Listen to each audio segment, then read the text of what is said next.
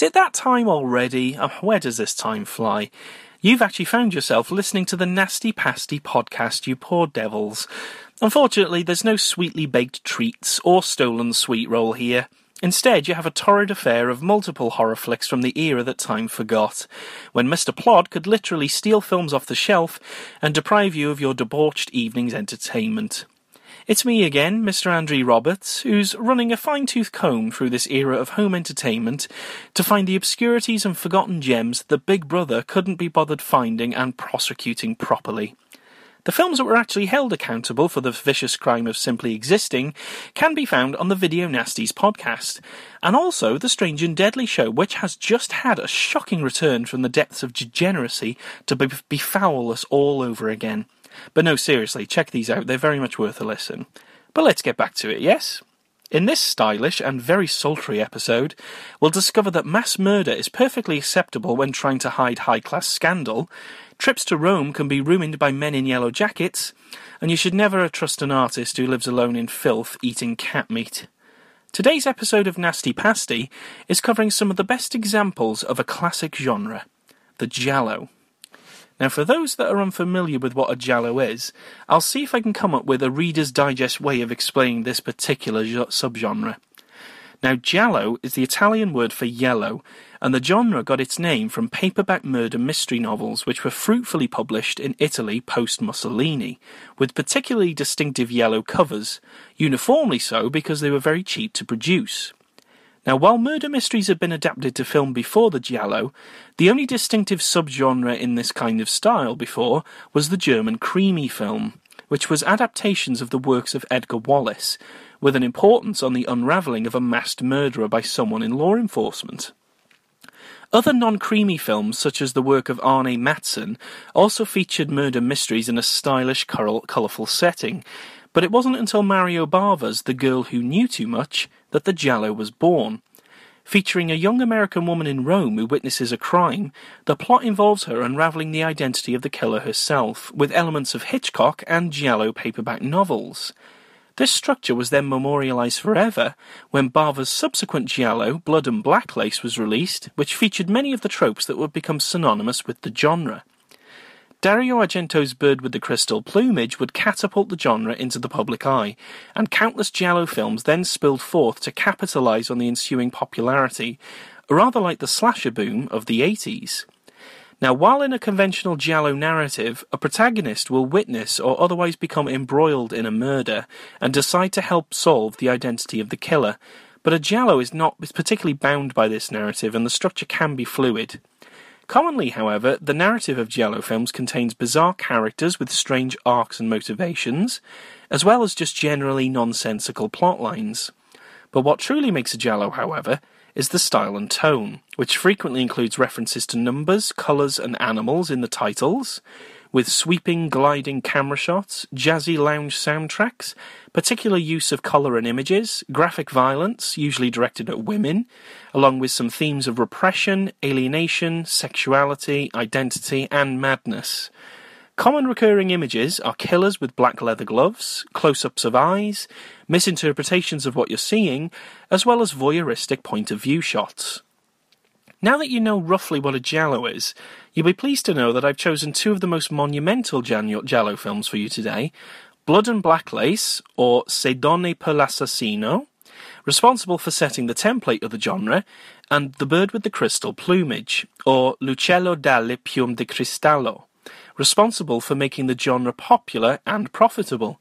Now, in the slasher world, these two would be the equivalent of Halloween and Friday the 13th, which performed the same function in that respective genre. So let's start with Bava's example first, the very influential Blood and Blacklace.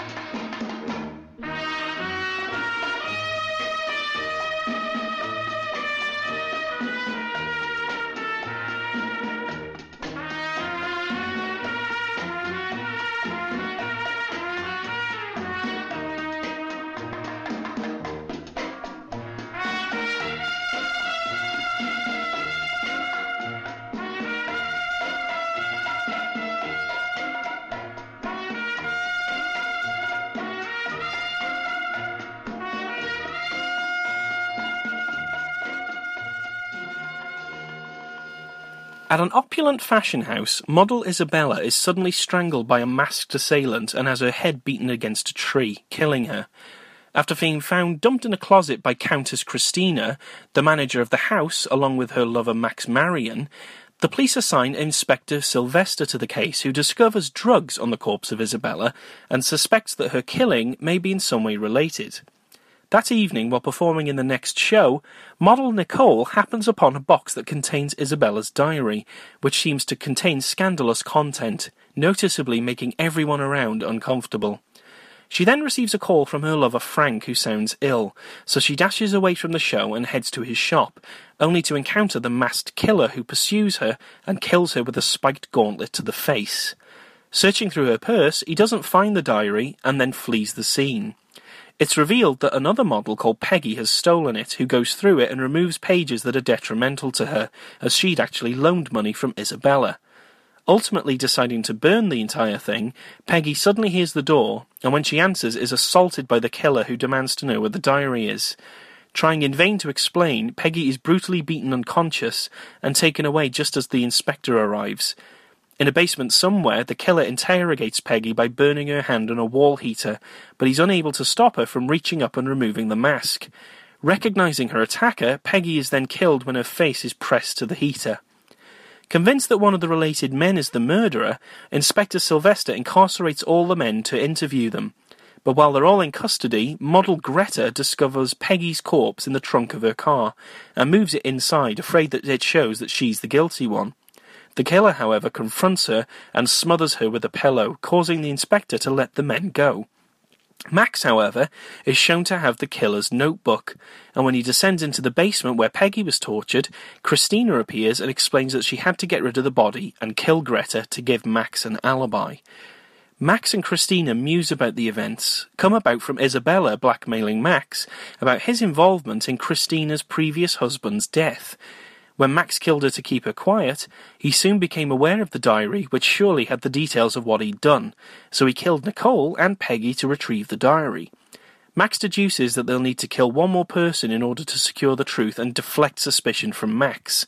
So later that night, Tao Li, another model, is drowned in her bathtub by the assailant, who is now revealed to be Christina, and she slashes the wrists of the girl to make it look like suicide. A sudden knocking at the door panics Christina, and she flees to a balcony and attempts to climb down the drain pipe, which breaks off, sending her plunging to the ground. It's revealed that the knocking was in fact Max, who's broken the pipe purposefully to eliminate his lover. Back at the fashion house, Max rifles through drawers for jewellery and documents, only to be disturbed by a noise and is shocked to see a battered Christina. She spouts that he doesn't love her and wanted to murder her as well, so that he could inherit all of her possessions. While initially she embraces him after he tries to calm her down, 2 gunshots ring out and Max falls down dead. While on the phone with the police, Christina succumbs to her injuries and dies next to her lover.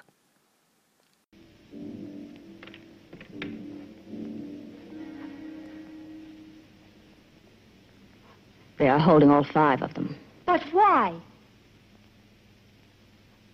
The police obviously think one of them is the murderer. I thought so.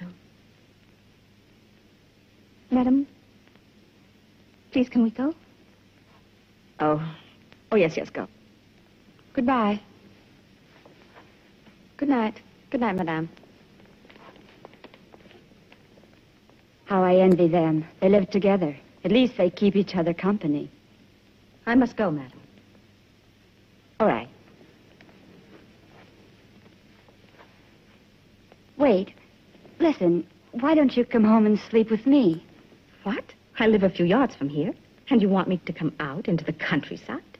Then I could come and stay at your place. No, I'm sorry, but I'd rather be alone. Anyway, you'd be even more afraid at my house. Well, aren't you afraid?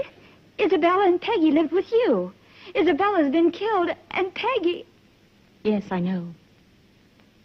But I don't think anything would happen tonight.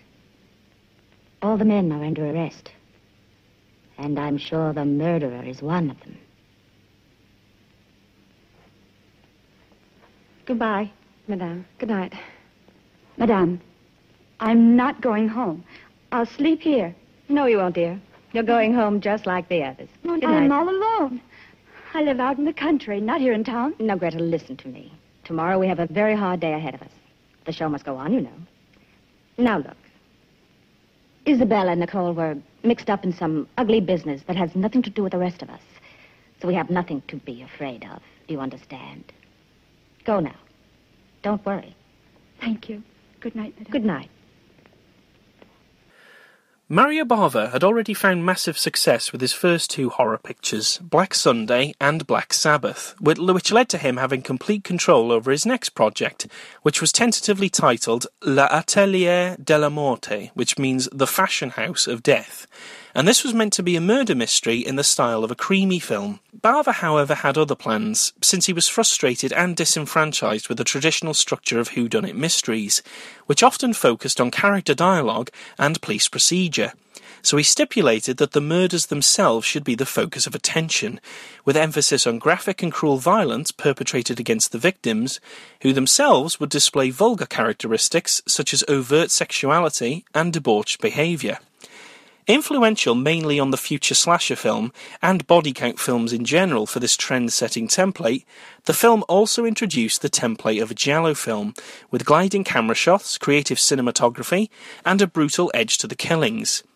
Even by today's standards, the film's cinematography is absolutely beautiful, with shockingly intense colours, opulent and ornate set designs, flamboyant costumes and hairstyles, and stunning contrast of light and shadows.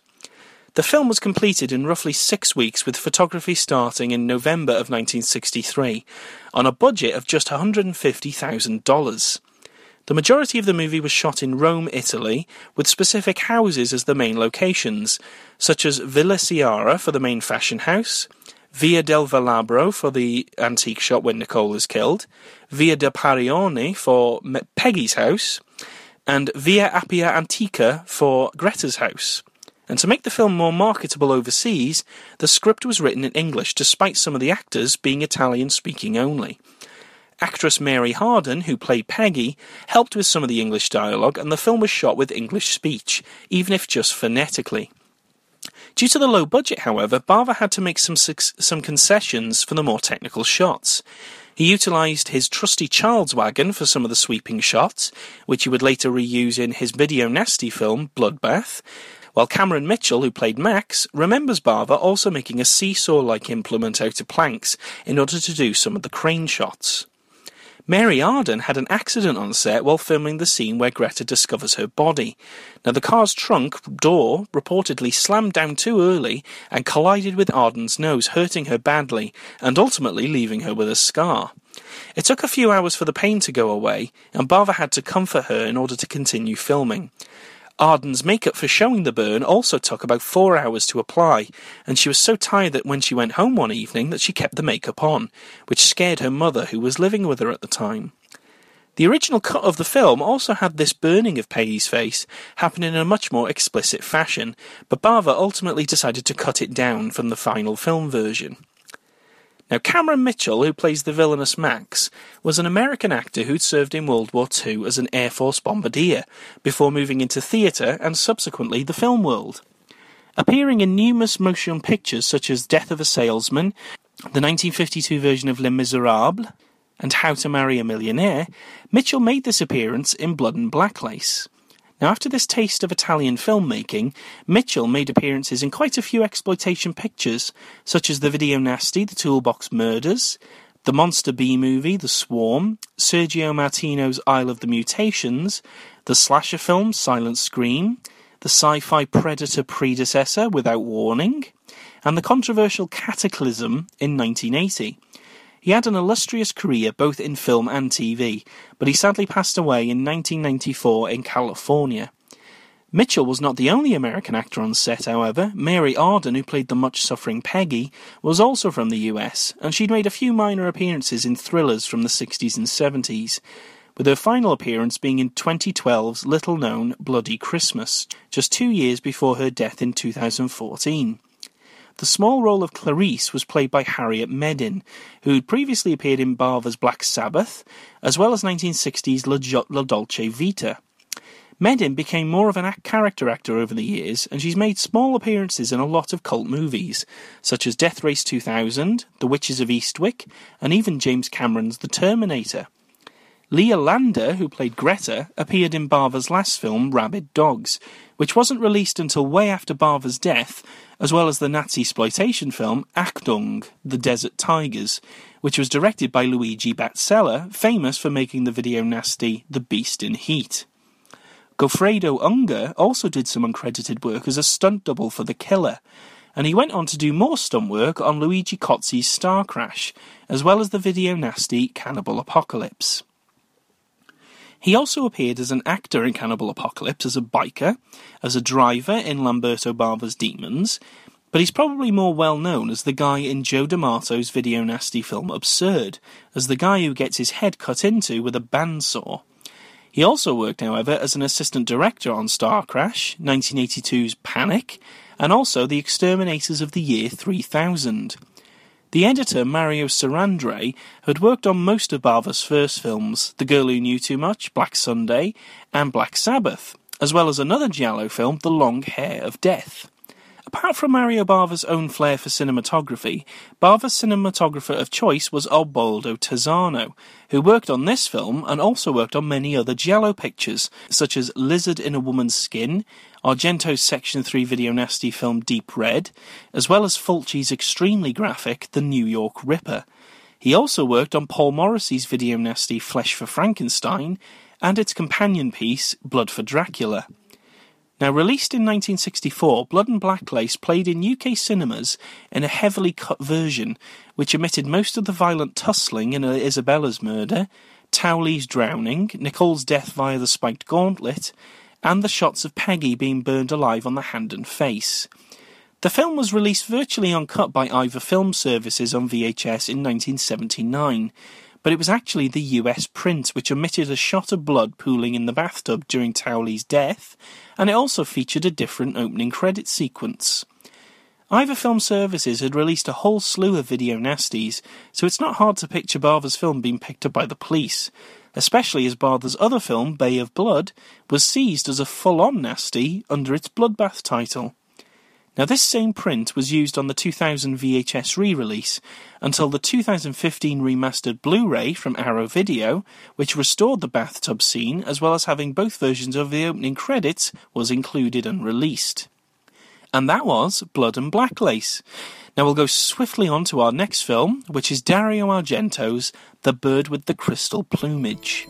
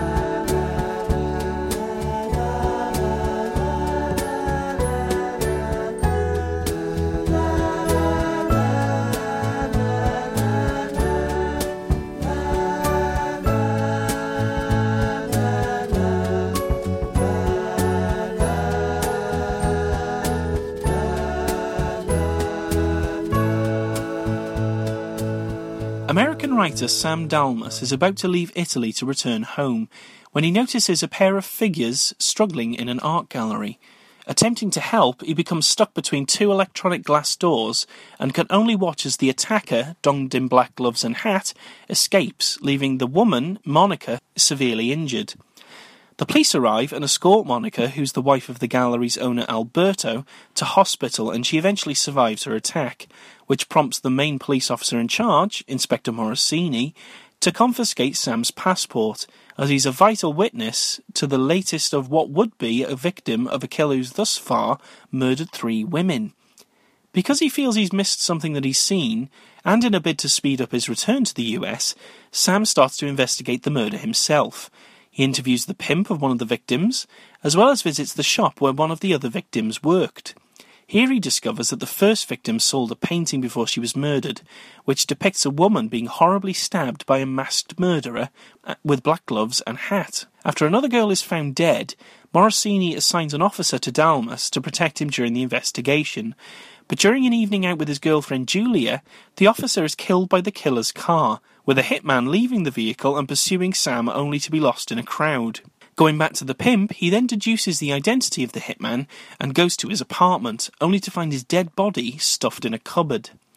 Meanwhile, Julia is stalked by the killer when Sam is absent, and the pair begin to receive threatening phone calls from the killer, one of which contains a strange screeching sound. Sam's agent Garullo thinks it is familiar and takes the recording to study it, while Sam visits the artist who painted the picture after yet another victim is found. The artist explains that he based the picture on an incident that happened in his village, where a young girl was attacked viciously by a madman, but she survived. Back home, Garullo has deciphered the strange sound. It's the call of a rare bird known as the bird with the crystal plumage, due to the glint of its feathers. There is thankfully only one specimen in a Rome zoo, and arriving at the location makes Sam and the police realise that it's near the apartment of Alberto and Monica. Going inside, Alberto and Monica are struggling and the police intervene, which causes Alberto to fall from the building's window onto the ground. Dying, he admits to the police that he was the murderer. Sam, however, notices that Julia and Garullo are missing and follows their trail to an empty building, where he finds Garullo dead and Julia tied up. From the shadows emerges Monica, and Sam suddenly realises that the thing he missed at the gallery was actually that he misinterpreted what he saw. Monica was actually attacking her husband Alberto, who's the man in the raincoat and hat, and it caused her to cut herself.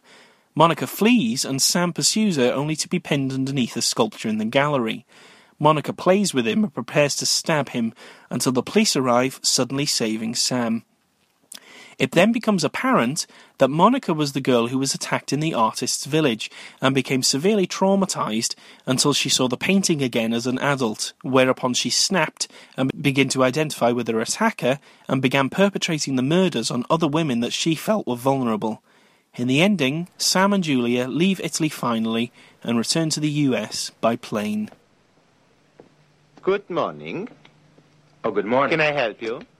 Yes, I'd like to see something yes, you're interested in porcelain. Oh, You have marvelous taste. These pieces are beautiful. Simply divine. How much is this one? 300. Oh.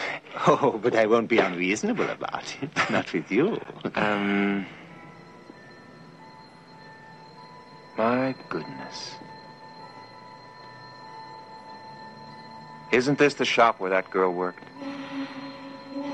Pardon? The girl who was murdered. Ah, the poor girl. What a terrible way to end. What was she like? Oh, lovely girl. But a little unusual, you know. Oh? Well, yes. It was said that she preferred women. Oh. I couldn't care less. Of course not. I'm no racist, for heaven's sake. I remember that night as if it were yesterday. We hadn't made a sale all day. Then, just before we closed, we sold a painting that was in the window. And, did you make the sale? No, the poor girl did. I was checking the books. And then she went out without even saying good night. Soon after, they found her. What was the painting? Oh, it was strange. It was naive, but macabre at the same time. Would you like to see it? You still have it? Oh, I've only a copy of it, a photo. Oh, I would like to see it, yes. I will show you.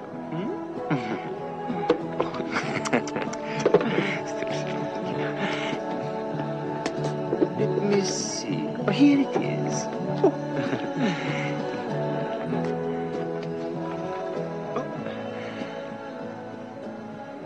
Can I borrow this? No. No, we don't normally allow it. Please?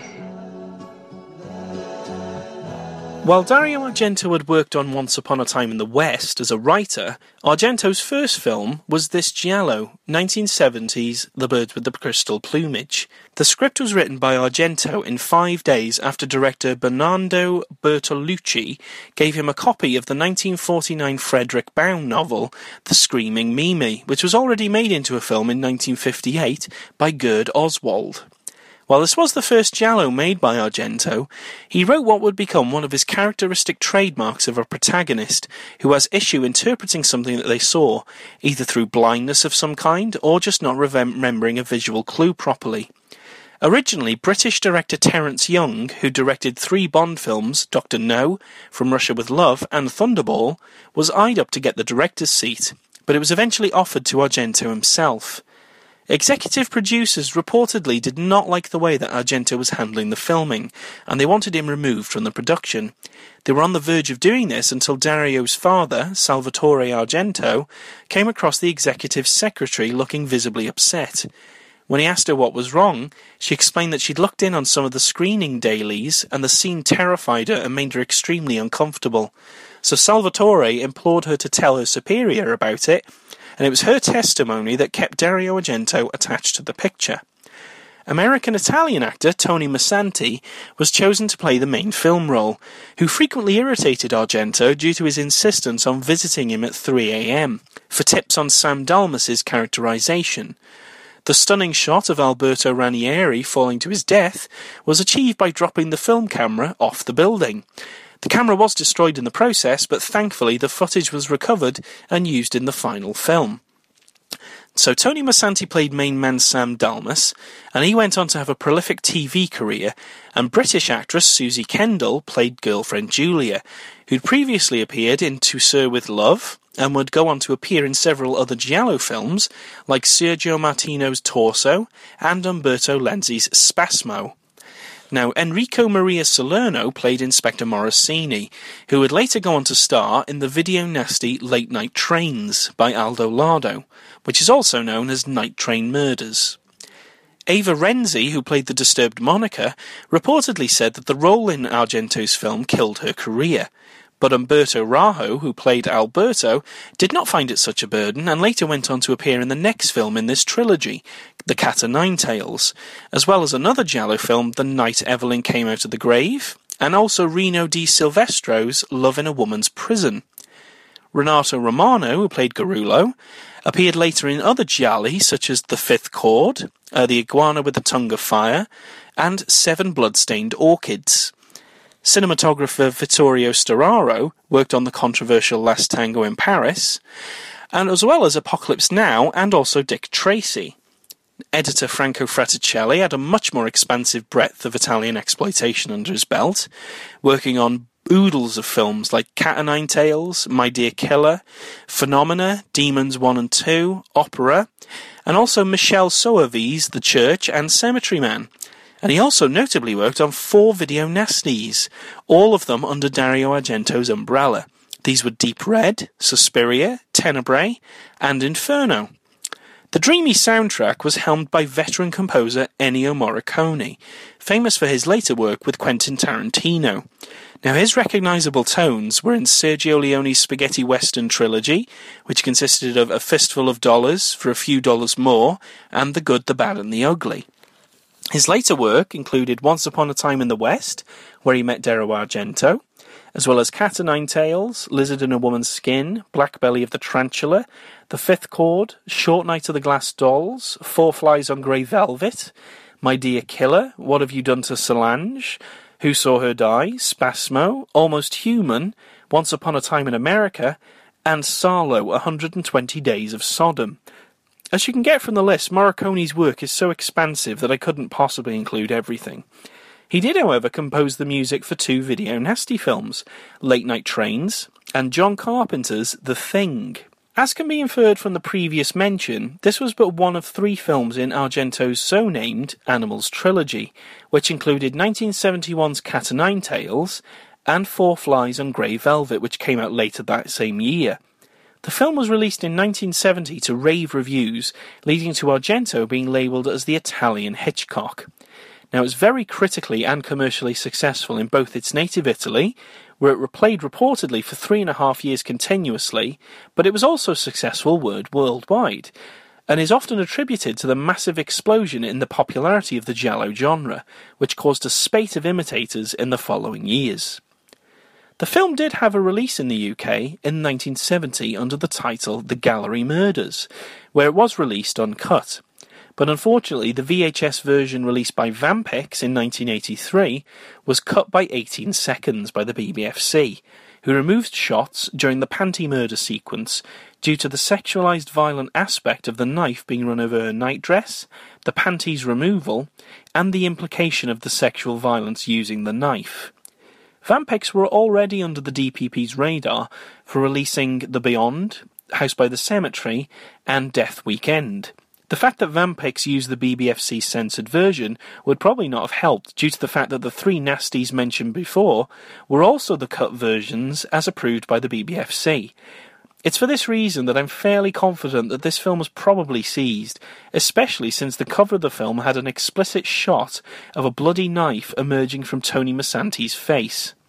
The BBFC cut version persisted in Britain until 2011, when Arrow Video restored the film on a modern Blu-ray and DVD, with all previous cuts waived.